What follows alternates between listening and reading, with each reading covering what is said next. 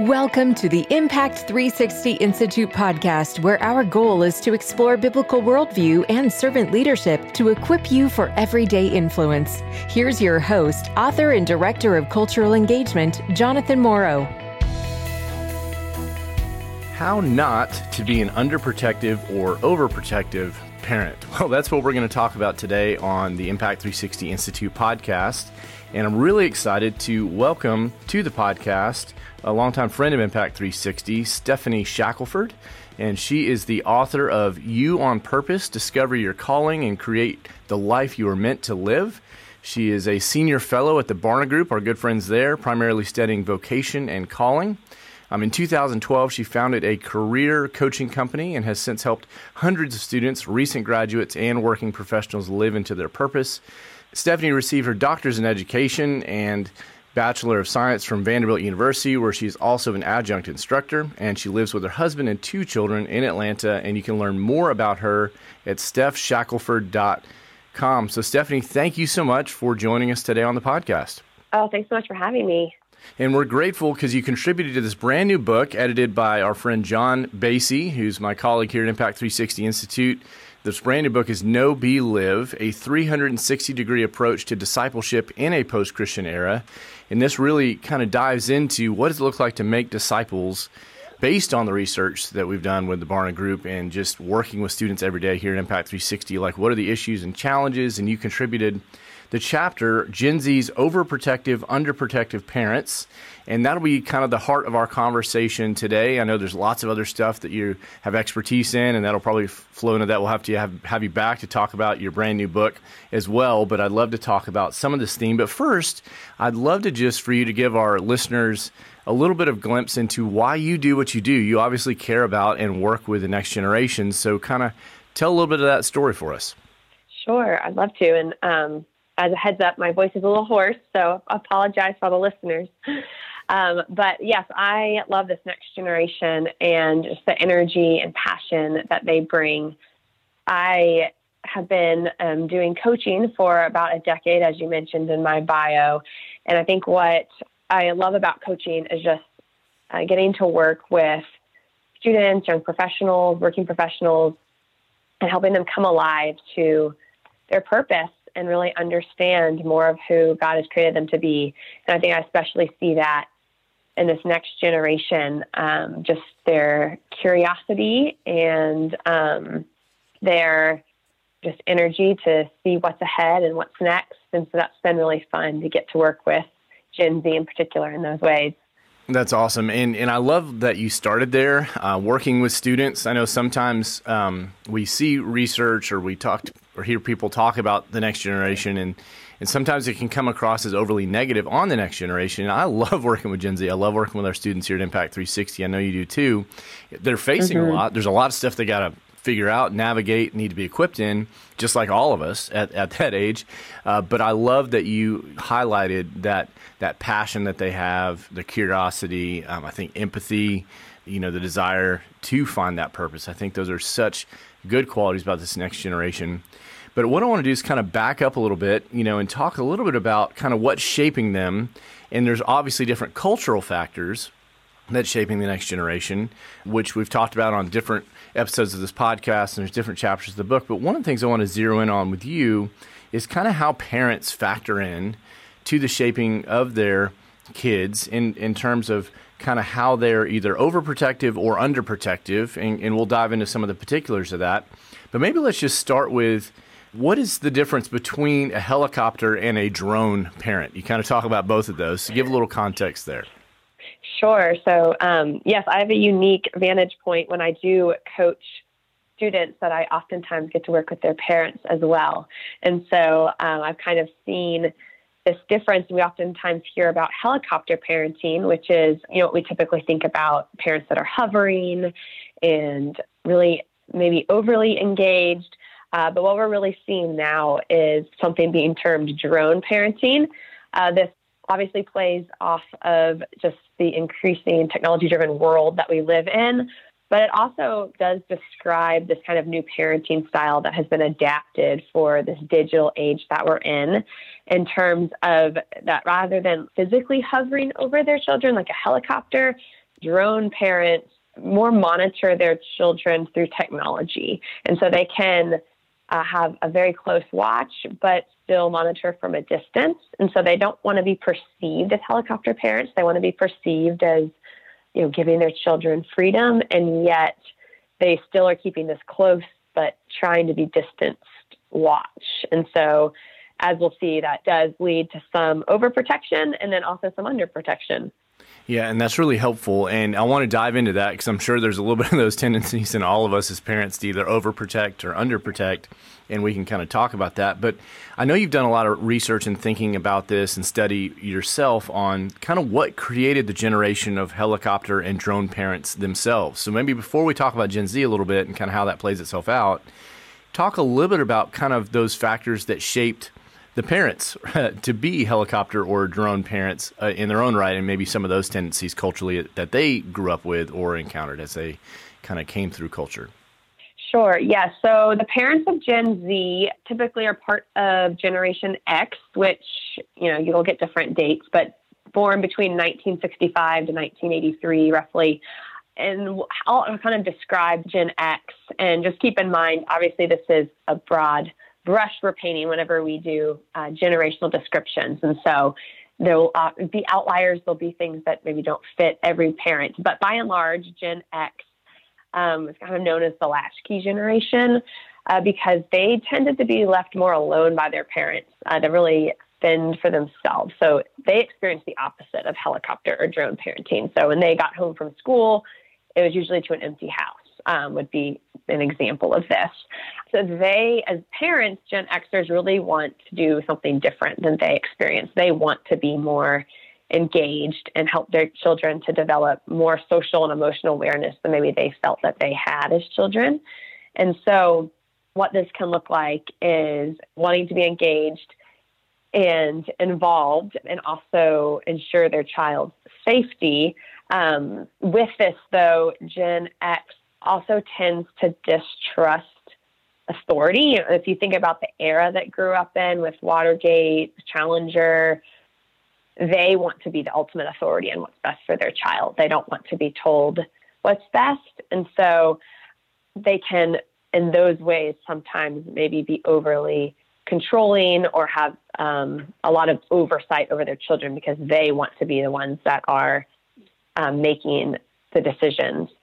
And so another way this plays out is wanting to just ensure that their kids' safety. And we'll see this when we talk about overprotective parenting, how that comes into play.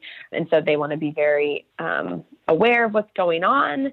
And yet they're in a very complicated situation because they're also raising the first generation of complete digital natives. And so the technology, obviously they can be well versed in technology, but this is the first generation Gen Z that's grown up from day one with technology, unlike their parents. And so the parents are trying to navigate, how do I parent in this really high tech world that I'm maybe familiar with, but I didn't grow up from day one with like my own child. And so that's where we'll get into some of the underprotective parenting and technology realm. Yeah, for sure. And that's really helpful, laying the groundwork because, one of the things we're thinking about, okay, how do we disciple Gen Z well? Well, if Gen X is primarily the parents, then they were shaped by a culture and assumptions as well. And we also know that kids tend to mirror certain assumptions of their parents in which they grow up. So you see that anti-authoritarian kind of bent beginning with some other things going, and that's going to be a big part of Gen Z and their kind of default posture in some ways and how that plays itself out. I was chuckling to myself when you were talking about, that tension of raising kids without all the technology that maybe previous generations would have loved to have had. I think of it kind of like if you're a Lord of the Rings fan, it's like the Ring of Power, with Life 360 and all these other things. And you're like, wow, should I use all that all the time? I mean, what do I do with that? So I think so I chuckle because as a parent, you're just having to walk through this whole season of uncharted waters, right? Exactly. Yeah. And so let's talk a little bit about then, what does it look like? What are some traits of overprotective parenting, just so that we can be aware of that? And then we'll talk about how that might have some unintended consequences in a minute. But what does that generally look like to be overprotective when it comes to Gen Z? Sure. So overprotective parenting are parents that they have ideals of their parenting that are really from a good place. They want their children to be protected, to be happy. They want them to be safe. These things aren't bad. I think every parent wants that for their children. But the problem is that when safety is placed above all else, it can really be stifling. And so wanting to protect your child from any sort of failure or any sort of things that may be out of your control. And so the child feels like they have no freedom. And so overprotective parenting can really come out in a lot of ways. It can be whether children don't have the ability to, as younger children, to just have free play anymore. Everything is very structured, or they have a lot of activities they're being shuffled back and forth from. And so they're really missing out on the freedom of just unstructured time. Overprotective parenting can look like wanting to protect your child from, perceived emotional danger, for lack of a better word. I work with a lot of students that are applying to college, and I oftentimes see parents that, coming from a good place, really want to support their child, but they are so afraid of their child facing a college rejection or not getting into the college that is their number one, which is certainly a hard situation, but that can lead to negative consequences for the child not feeling confident in their own abilities. And so these are just some of the ways that the overprotection can play out in a child's day-to-day life, not having that freedom to be a child, to learn and to play and to make decisions and to make mistakes. So that's, I think, where it also comes in, is that when parents are overprotective, they're not allowing their children to make mistakes or to fail. And that's part of learning and is so necessary. And how parents walk through children's decisions can be really helpful. But when a parent is aiming to protect their child and manage their day-to-day schedule and life and how they show up, it doesn't give the children opportunities to experience making their own decisions. Yeah, and I think that's a big piece, right, in terms of that agency, which is important for maturing and growing and actually being able to give input and speak to that. So I think I love the way that you've talked about, the relational, we tend to overprotect relationally or emotionally or even intellectually, but we also sometimes do that spiritually within Christianity in the church, or even exposing them to certain ideas at age-appropriate times, going, there's a way that I would wish the world was, but it's not that way. I would love not to have some of these conversations as early as we're having to have them, but we have to begin to introduce. And so sometimes we can also overprotect, whether that's parenting or youth group or church. Oh, we're not going to talk about those things, even though our culture is talking about them all the time. So then they don't get to engage those things, and they're kind of spiritually bubble wrapped by the time they're in their teenage years and have never encountered people who believe strong things that they don't believe, or have challenged core or really cherished beliefs they hold. And well, what do I do with that? So all those kind of things kind of play out as well when it comes to kind of that overprotection. Well, what are the hallmarks of kind of that underprotective parenting then? So if one side is kind of the overprotective kind of default, what are the characteristics of an underprotective approach? Yeah, so underprotective approach are parents who it's pretty much centered on technology a lot, and they're not as involved in technology as they probably should be. So overprotective parents maybe struggle to really monitor what's going on in their children's technical social media technology world. And so, on one side with the underprotective, parents may struggle to really let go of holding their child's hand and let them make their own decisions. But what we see with technology is that parents really need to hold these devices alongside their children, maybe not, literally, but metaphorically. But we're seeing instead that parents are largely underprotective in the technology realm. There's a lot of reasons for this, like we had talked about earlier, is that technology is so native to Gen Z. And so a lot of times parents can feel a little overwhelmed because there's no way they can keep up on all the technology and know everything that's going on. And so this gap can leave room for teenagers or children to really kind of live in this alternative technical world and participate in this apart from their parents' involvement and engagement. And so we see this happening when parents are really unaware of what their children are doing online, or when parents aren't engaged in the places that the children are engaged in online. And I don't know if we can get into maybe the implications of this in a little bit, but I'll just mention briefly that obviously there's a lot of negative things going on. Yeah, go ahead and share some of the implications of that. I think that'd be great to put context there. Yeah, so we saw that even Christian parents they consider this as media stress. I think a third of engaged Christian parents are media stress, meaning that this is one of their top 3 struggles in parenting. And we're seeing that children are having a lot of anxiety and depression and suicide that are all on the rise compared to previous generations. And this can be in part due to just a lot of negative information that they are being exposed to online, whether that's bullying or pornography, being addicted to the information and the technology, and not knowing how to engage with their peers in an actual face-to-face context. And I certainly can see this when I do some group work with students, and just see how they can struggle to really engage others and know how to hold a conversation and know how to look others in the eye when they're talking.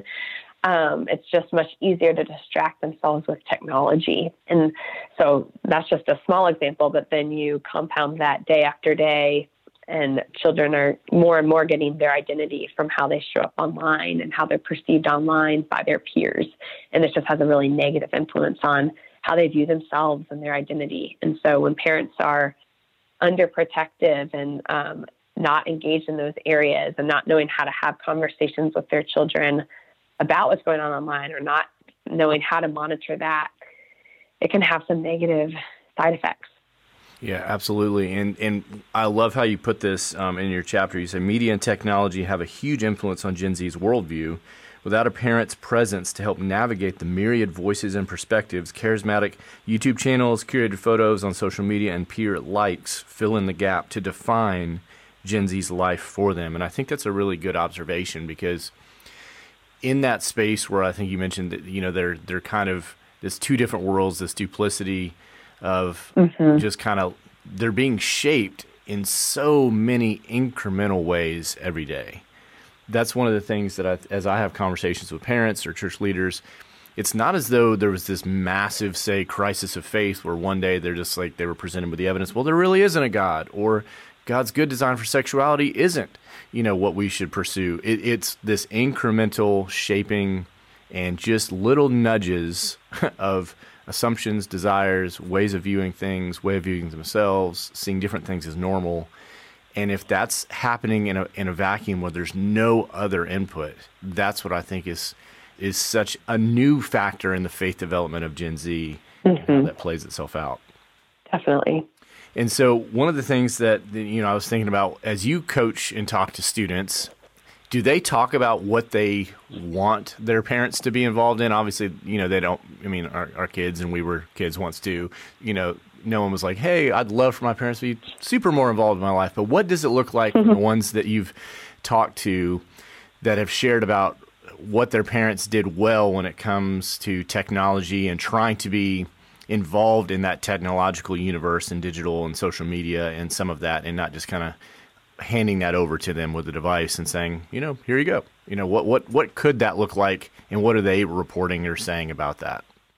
Yeah, I haven't necessarily come across a student that was thrilled that then their parents are on Instagram, monitoring their photos.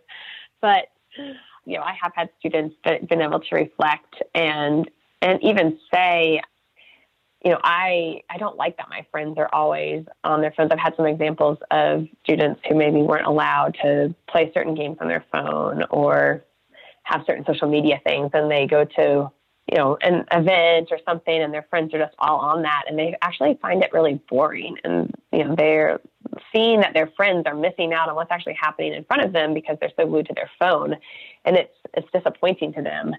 And so when, students are able to see that, and I think the students that have been able to see that have parents that are very much in dialogue with their children about social media or technology usage. They're not just setting rules and this is the boundary and this is it, but they're explaining why, and they are holding themselves accountable as parents. I think this is a big thing I see is parents we can fall into being a little bit of hypocrites in this too, if we're trying to monitor our own children's phone usage, but then every time we stand in line at the grocery store, we're scrolling through our Instagram feed or something.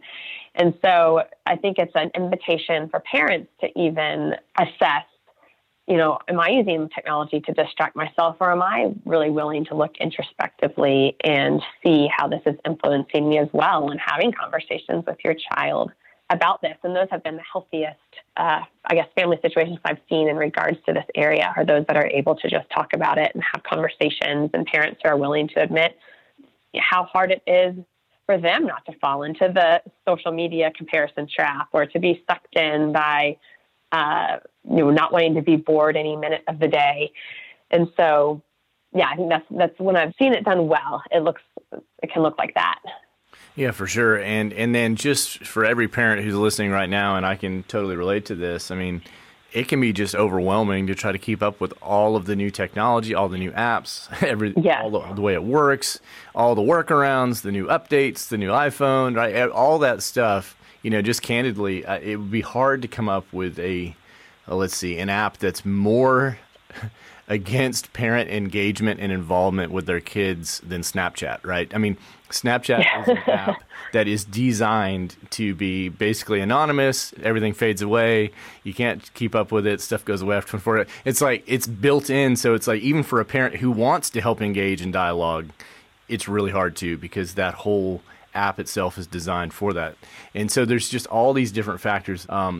So if you're feeling overwhelmed as a parent, you're not alone in that. It's kind of how do we kind of move forward into having better conversations around that. Say a little bit about why we all tend to maybe either overprotect or, let's do the overprotection. What do you think's driving that at a high level as a parent when it comes to overprotection? I think with overprotection, it is driven by fear. And so, especially in today's world, we know so much of what's going on and a lot of the negative things in the world, and it's scary. And I mean, I have 2 young kids. I get it. I can be driven by this fear and want to protect my children so much too. And it's hard to know when to let go. And so our tendency is to control. So that is definitely driving the overprotection. And, the good desire as a parent to keep our children safe, that is a good desire that we have as parents. But when that goes into overdrive, that's when the overprotection kicks in. And then on the other side, underprotection, I think that just what you had just kind of mentioned, just being overwhelmed in today's technology world can really cause parents to withdraw and be underprotective. And, like you said, it is just so overwhelming. There's so much to try to keep up with. There's no way we could keep up with it all. And so it seems easier to just withdraw and disengage when it seems like there's no way we're ever going to catch up on the latest app or whatever it is. And so the side effect of that has been the underprotective parenting. Yeah, and that's so helpful. And so now that we've kind of set the table a little bit, we've looked at the landscape of maybe the characteristics that are shaping this generation from parents to kids, but also what shaped the parents, and also our tendencies for overprotection or underprotection, and maybe even the motivations for that. What is the way forward, right? Because not only do we want them to be, physically healthy and relationally healthy, we want them to be spiritually mature and following Jesus and making disciples and contending for truth and loving people well and creating culture. That's what we want for the next generation of Christ followers. So maybe let's shift a little bit to what's a way forward to kind of move away from that double-mindedness as you talk about it in terms of that overprotection, unprotection. What's the way forward, and what could that begin to look like? Yeah. So like you said, the double-mindedness is talked about in the book of James, and how a person who's double-minded is blown and tossed by the wind. And so this is oftentimes what I can feel as a parent too, is being blown to overprotective, to underprotective, and being tossed and turned. So what we really need is a single-minded focus on turning to Christ, that the ultimate authority is found in Christ. And so when we are tempted to fear and be overprotective as parents, then we need to remember that the authority is found in Christ. When we are tempted to disengage and withdraw and be underprotective, we need to remember that our authority is found in Christ. And so I think this both helps us let go of control where we need to, and also helps us step in and engage where we need to. Practically, what this looks like is, I guess I'll start with the being overprotective side, giving children that space to be kids and to learn and to grow. We've kind of touched on this, so I'll just recap, but it is giving your children just the ability to engage in activities, grow in their leadership and problem solving without constantly stepping in. It's giving them space to practice resolving conflict, to discover new interests and strengths, to try things that they're bad at, and that's okay. And then certainly, like you had mentioned before, just providing space for robust conversation and dialogue about things that are going on in the world, not protecting them from those things. They're going to engage with views that are contrary to what you would maybe want them to believe. And so it seems like it's better to be proactive in that. And I think one maybe easier way to do this, which I like, is having like a family book club of all reading a book and discussing it. And they could have maybe some topics that you want to talk about there, or you're watching a movie together and talking about the characters and the decisions they made. And do you agree with that, and why? And I think as parents, we always want to make sure that the kids are getting the right answer. Like, this character, no, they shouldn't have done that, and this is why, let's lay it out. But I think it's more important to give your child the space to come to their own conclusions, and those might not always be exactly how you would see it, but they're going to feel stifled and, again, overprotected if they're constantly being given the answers. They do need a little space to figure some of this out in a safe environment. And so those would be some, I guess, practical ways to do that. With younger kids, it is also giving them space to just play and have fun and run around and not have so much activities and structure, although those are good.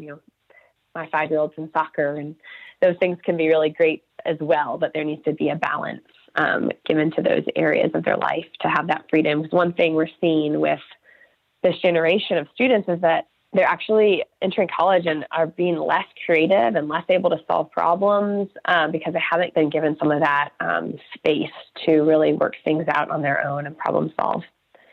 And then on the underprotective side, again, we've talked about some of these, but I'll just sum it up, is being in dialogue with your child about technology and explaining what is the family's view on technology, how can we all hold each other accountable, what's important, and hear from your child. You may be surprised how much a child actually doesn't want to be on it as much, but it just feels so addicting.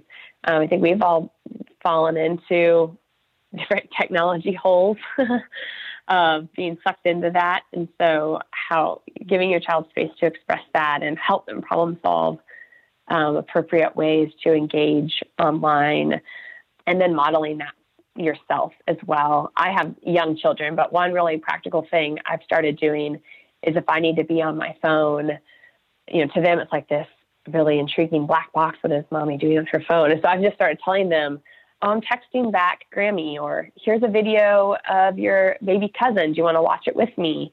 Or there's an important email I need to answer for work right now. Just give me 1 minute and then we can do X, Y, Z. So I'm just trying to even verbalize what I'm doing online to even hold myself accountable. If I'm bored waiting in line, I'll play I Spy with my kids instead of scrolling my phone. And so even just finding small ways, again, I have small children, so it's a little easier, but hopefully they'll just get you thinking about some small ways you can even just engage your children in conversation around media usage. Yeah, and I think that's so helpful. And I think the thing that I found and observed and even tried to put in place is the technology conversation is not a one-time conversation, right? When it comes to, it's like, when it comes to, say, talking to our kids about sex, for example, or something like that, people are like, well, have you had the talk? It's like, well, actually, that's an ongoing conversation. Well, technology is the exact same way, because it's going to look different at every season of life. It may even look different month to month of like, okay, do we need to make an adjustment? How's that going? We let you have this app. It's been a month or two. How do you feel about what has changed? Do you feel more focused, less focused, more distracted? Do you feel emotionally more pulled or tired? So I think that's a great word to kind of think through kind of that ongoing conversation and inviting them into it in terms of how they view it. I love one of the lines you put in here that if the desire is to make Gen Z disciples for Jesus, then parents must let go of control. We'll come back to that. Disciples learn through instruction and modeling, but they also learn by doing. And I think that's so important that, yes, they do need instruction. Christianity is true. I mean, there's content to it. There is a faith delivered once for all for the saints. But then there's also modeling and practicing, and how do I build that into my life? How do I do that? That's why we're so passionate about our know, be, live model here at Impact 360 and trying to do that holistically around that. But I'd love for you to just kind of wrap up a little bit by just talking about, all of us, I think, want control. And as a parent, it's hard to let go of control. So maybe give a few words of encouragement about maybe the lessening of control over time, but also the benefit and the fruit that would bring. So maybe cast a little vision for that hard thing that we're all going to have to do as parents. Yes. So I think as parents, it is, as your children get older and older, it is kind of a lessening of control over their life. And I think the encouragement here is that we have a God we can trust who is ultimately in control. And so that's first and foremost what is important to keep in mind. But if you just even think about our faith, our faith is not made genuine because we're trying to be, won over with being in control, knowing the right answers and having everything under control. Our faith grows when we are invited in love, and certainly challenge is a part of that. But I think this goes to how we need to release some control for our kids as well. Kids can tell a difference between trying to be kept in line and reasoned into doing certain things versus being welcomed in to have space to ask hard questions, to show up as they are, be enjoyed for who they are. And again, this doesn't mean you don't challenge them. Certainly this can include hard conversations as well, and certainly includes consequences when bad choices are made. But one thing that was just really stood out to me in a study that was done in Barna's, they have a Guiding Children study, and there was some research into kids that retain their faith as they grow up. And a primary factor in this was the importance of family warmth. So families who enjoy each other, who know how to have fun together, who have a warmth, not a family that is controlling and trying to hold everything together so tightly. Instead, it's those that can really just be with one another and connect. And so I think if we replace the word control with connect, that could be a helpful framework for parents to navigate these hard years of this new technology world that our kids are growing up in, and just our desire to hold on to things so tightly. No, I think that's such a good word. Just continually trying to keep coming back to how do I move from control to connect is just a great, application as a parent, as a mom, as a dad, even as a grandparent, about how do I move from control to connect as my kids get older and their not only their physical development and emotional and spiritual development as well. How do I continue to connect there? And I love that, the family warmth and really fighting for that, trying to create that space. Well, my conversation today has been with Stephanie Shackelford. She's contributed this brand new book, Know, Be, Live, a 360-degree approach to discipleship in a post-Christian era, edited by John Basie, and we published that here with Impact 360 Institute to try to think about how we make disciples in this context with Gen Z. And one of the big factors in that, a massive factor in that, is our role as parents and how we approach that, whether that's overprotective tendencies or underprotective tendencies, and what could that look like to be different. So hopefully, as you've been listening to this, maybe you're driving around, commuting to work, running around the neighborhood, walking around the neighborhood, whatever that may be, that something has maybe given you a new category or a new question to ask or something to apply to your own relationships with your kids as you seek to make disciples. So you can find that book at impact360.org or anywhere you find good books. But Stephanie, I just want to thank you for your work and your passion for the next generation, and really just appreciate you stopping by and sharing your wisdom with us today. Oh, thanks so much for having me.